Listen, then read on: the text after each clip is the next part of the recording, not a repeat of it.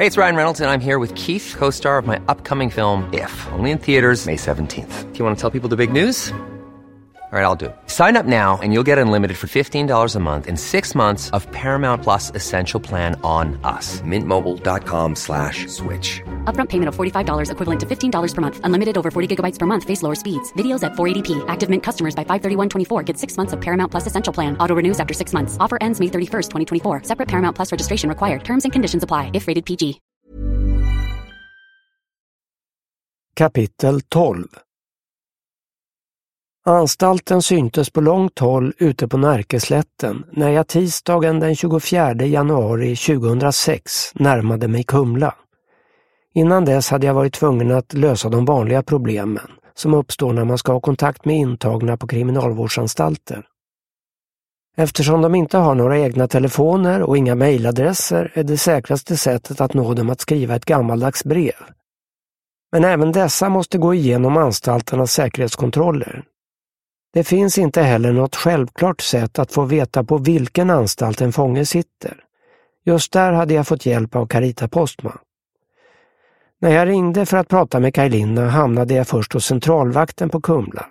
Jag visste redan hur samtalet skulle utvecklas. Hej, jag är journalist på Dagens Nyheter, sa jag. Jag söker en intagen hos er. Han heter Kajlina. Det är i detta läge som problemen börjar. Vakten i andra änden får inte avslöja vilka fångar som sitter på anstalten. Jag fortsatte. Jag vet att ni inte får svara på om han finns hos er, men om han gör det så kanske ni kan be honom att ringa mig.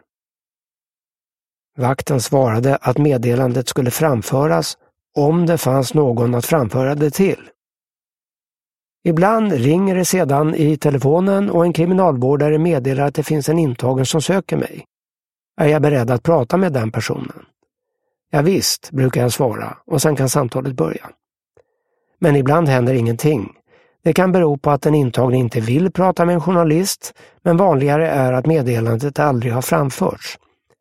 Den här gången fungerade kontakten. För första gången kunde jag prata direkt med Kajlina. Det handlade mest om att vi skulle träffas på riktigt. Jag hade väntat mig en tydlig norrbottnisk dialekt, men Kajlina skrattade och berättade att han hade flyttat till Norrbotten först som vuxen. Jag frågade om det var någon särskild tid som passade att träffas. Kajlina svarade att det gick bra när som helst.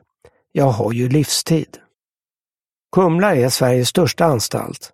De som sitter här har oftast många års fängelse framför sig. Flera av de intagna anses också särskilt farliga och bråkiga och kriminalvården bedömer att det krävs extra mycket övervakning för att hålla kontroll på dem. Anstalten omges av en 7 meter hög mur och ligger i utkanten av tätorten Kumla. Den invigdes på 1960-talet men har successivt byggts ut. År 1972 lyckades 15 fångar rymma från Kumlas dåvarande säkerhetsavdelning. Bland rymlingarna fanns några av den tidens kriminella kändisar som Bosse Dynamit, Kalle Kanon, Lars-Inge Svartenbrandt och Miro Baresic, den senare dömd för mord på Jugoslaviens ambassadör i Stockholm. Även några år före mitt besök hos Kajlina hade några personer lyckats rymma från Kumla. I januari 2004 blev det stort rabalder när 3 fångar fritogs från anstalten. Det ledde till att säkerheten höjdes kraftigt. Utanför muren finns numera elstängsel som stoppar alla försök att komma nära byggnaden. Och sedan 2004 har ingen fånge lyckats ta sig ut någon annan väg än genom entrén. Det har också blivit så gott som omöjligt att kasta in saker till fångarna, som narkotika, mobiltelefoner eller vapen. Ur flera synvinklar har svensk kriminalvård varit framgångsrik, men priset för detta har varit högt. Både räknat i pengar och i inskränkningar av de intagnas frihet. Många tror fortfarande att det daltas med svenska fångar, eller klienter som kriminalvården officiellt vill kalla de som sitter inspärrade. Och visst, de får hyfsad mat och har i allmänhet egna rum. De har också ofta möjlighet att träna och motionera. Men friheten är kraftigt beskuren och fångarnas kontakter med utsidan är hårt reglerade och kontrollerade. Till och från kommer rapporter om våld inne på anstalterna. Oftast är det mellan de intagna.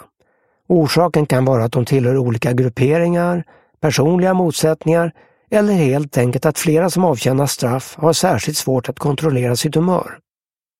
Trots att de flesta som sitter på de tunga anstalterna har gjort grova brott mot andra människor kan de själva ha starka uppfattningar om vilka brott som är särskilt avskyvärda. De mest föraktade fångarna är de som har dömts för sexualbrott och våld mot barn, och det händer att den typen av förbrytare blir svårt misshandlade. För att undvika bråk försöker kriminalvården hålla isär intagna som är fientligt inställda till varandra.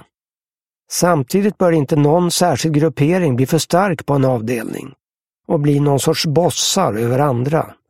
Alla män som döms till mer än 4 års fängelse inleder sin strafftid med att genomgå en sorts utvärdering som görs på kriminalvårdens så kallade riksmottagning på Kumlaanstalten innan de placeras ut på en lämplig anstalt. Utvärderingen kretsar kring den intagnes familjesituation, behov, personlighet, gängtillhörighet och eventuella problem med droger, aggressivitet och psykisk ohälsa. Den som besöker en anstalt för första gången kan ha svårt att hitta dit av den anledningen att skyltningen ofta är diskret. Att som besökare komma in på anstalten är också komplicerat. Man går fram till en dörr i stängslet där det finns en ringklocka och en övervakningskamera. Redan här kan vakterna kontrollera den besökandes identitet. Sen passerar man ytterligare några dörrar i murarna innan man kommer fram till besöksentrén.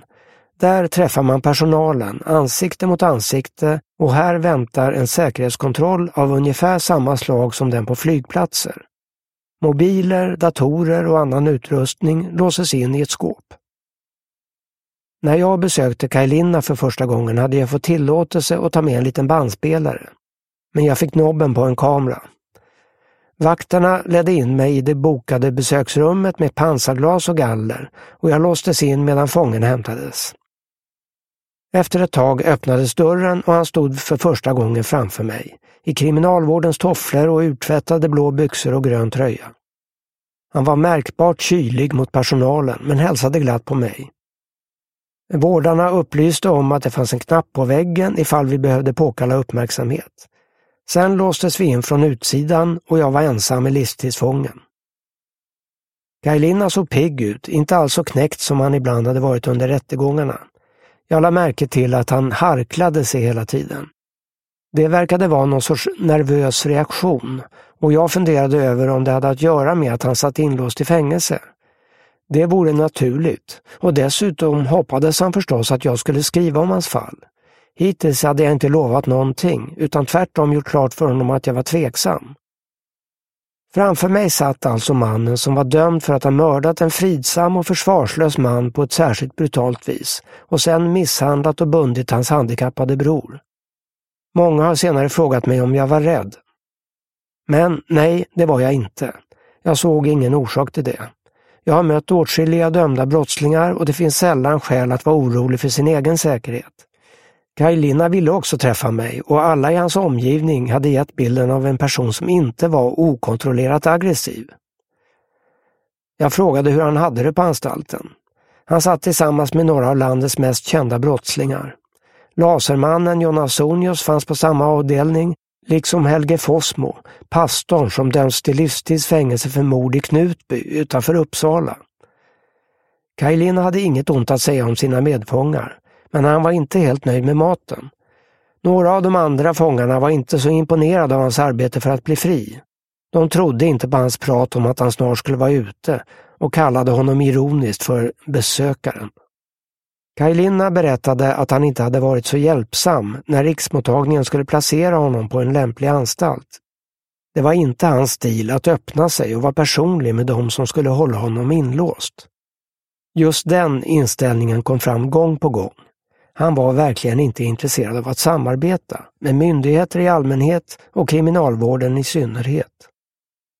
Han ville snabbt komma in på det viktiga och förklarade så gott som omedelbart hur det kom sig att han hade kunnat dömas till livstidsfängelse trots att han var helt oskyldig. En av de viktigaste orsakerna till att jag sitter här är min personlighet, sa han. Det beror på att jag är som jag är och att jag har levt det liv som jag har levt. Hur då, undrade jag. Jag har någon sorts tjurighet i mig och jag tycker inte alltid att man ska anpassa sig till alla regler och normer. Då får man lätt en stämpel på sig. Det lät inte så övertygande. Många människor skulle kunna säga samma sak, men det kunde möjligtvis förklara en del av hans beteende.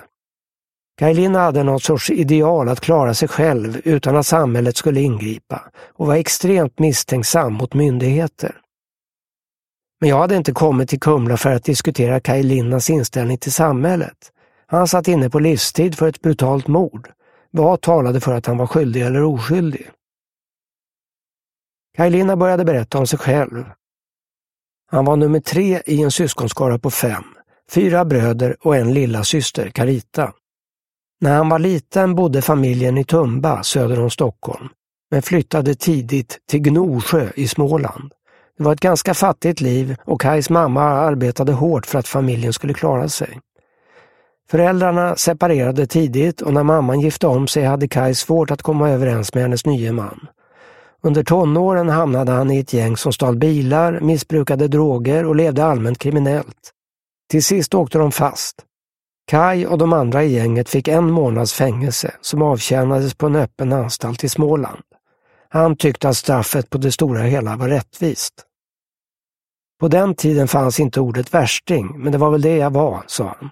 Jag var ung och dum och ledde ett oansvarigt liv, men jag tog mig ur det av egen kraft. Efter avtjänat fängelsestraff utbildade han sig till kock och gjorde lumpen. Så småningom flyttade han till Stockholm där han fick jobb och träffade en kvinna som han senare gifte sig med. I slutet av 1980-talet fick de en son. Då hustrun som var från Norrbotten ville tillbaka till sina hemtrakter flyttade de till Luleå. När äktenskapet senare sprack träffade Kaj en ny kvinna som han fick 2 söner med. Även det förhållandet tog så småningom slut. Och han berättade att uppbrottet var mer bittert än när han separerade från sin första hustru. När vi sågs hade han ingen kontakt med sina 2 yngre söner. Under tiden i Norrbotten utbildade han sig till försäljare. En duktig sådan enligt både honom själv och flera i hans omgivning. Men Kaj Linna var en rastlös person som snabbt tröttnade på att göra samma sak. Han kastade sig ofta in i nya affärsidéer och berättade entusiastiskt om sitt arbete för det internationella spelbolaget VGI och att han under några år tjänat stora pengar. Att arbetet utmanade det svenska spelmonopolet tyckte han bara var en fördel. Men han blev upprörd när personer menade att han höll på med ett pyramidspel. Det stämde inte alls. Det var inte ovanligt att Kaj Linna hade dåligt med pengar. Åklagaren hade under rättegången beskrivit det som att han var helt barskrapad när rånmordet i Kalamark begicks och att det skulle ha varit ett motiv för att överfalla bröderna. Men Kaj Linna själv menade att han ofta hade haft det på det sättet. Han var van. Under 1990-talet hade han lärt känna först Bertil och sen Nils.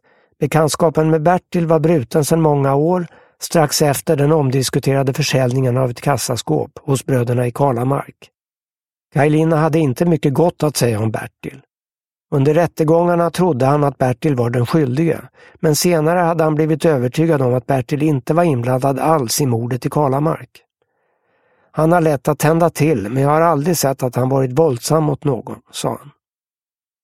Kaj Linnas bild av Nils var mer komplicerad.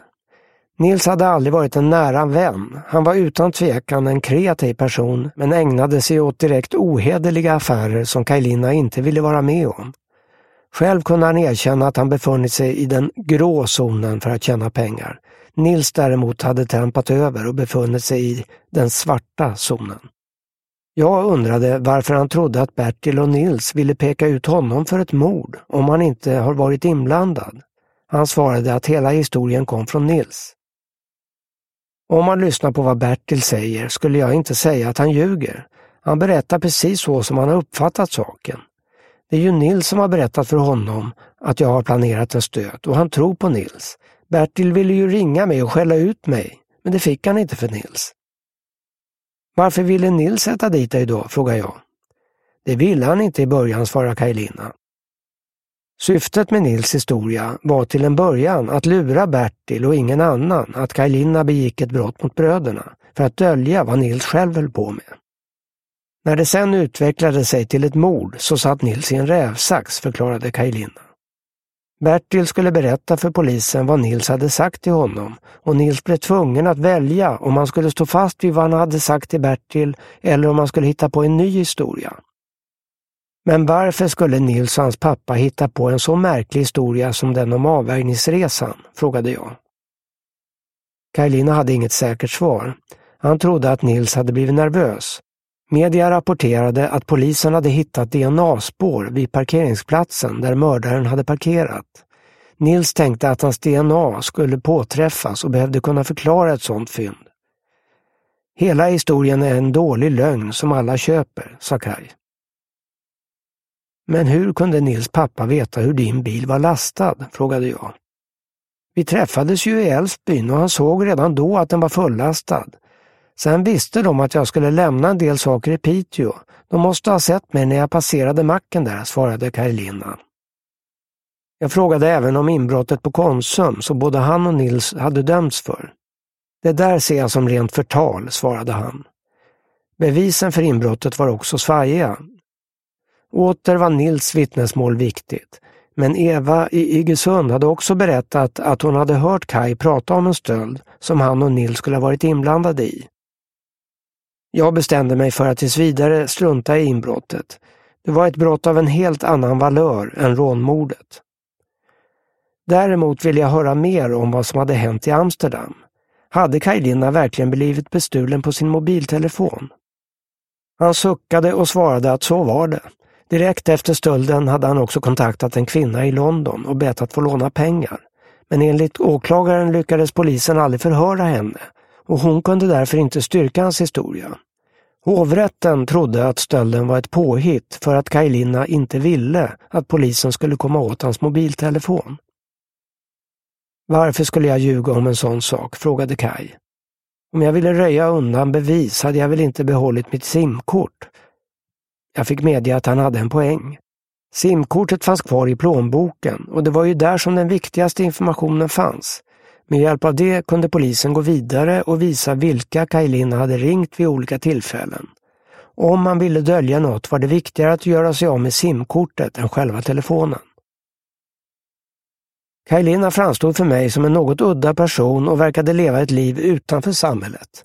Men jag kunde inte se att hans egenheter hade något att göra med det mord han var dömd för. Jag uppskattade också att han inte försökte skönmåla sig själv. Inget tydde på att han var orolig för att jag eller någon annan skulle hitta något som skulle sätta dit honom. Bertil och Nils hade båda beskrivit honom som känslokall. Just deras berättelse tog jag i och för sig med en stor nypa salt. Men mitt första intryck av Kaj Linna var snarare att han ogärna släppte människor in på livet. Jag hade nog blivit mer misstänksam om han hade suttit och gråtit under hela vår träff. Till sist berättade jag vad som gjorde mig mest tveksam till att skriva om fallet. Jag håller med om att bevisen mot det är svaga, sa jag. Du kan nog inte ens ha varit i Kalamark vid den aktuella tidpunkten. Men den misstanke jag får är att du, Nils och Bertil kan ha planerat något tillsammans. I så fall är du ändå inblandad. Kaj Linna tystnade en stund. Jag kan förstå att du får den bilden, svarade han sen. Men det stämmer inte. Jag är helt och hållet oskyldig. Men när jag sitter här har jag inga möjligheter att visa det. Vi kom inte längre än så den gången. Jag behövde åka hem och fundera över vad jag som journalist kunde göra. Och vad jag ville göra.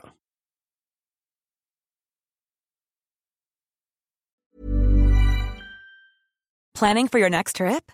Elevate your travel style with Quince. Quince has all the jet-setting essentials you'll want for your next getaway, like European linen, premium luggage options, buttery soft Italian leather bags, and so much more. And is all priced at 50 to 80% less than similar brands. Plus, Quince only works with factories that use safe and ethical manufacturing practices. Pack your bags with high-quality essentials you'll be wearing for vacations to come with Quince. Go to quince.com/pack for free shipping and 365-day returns.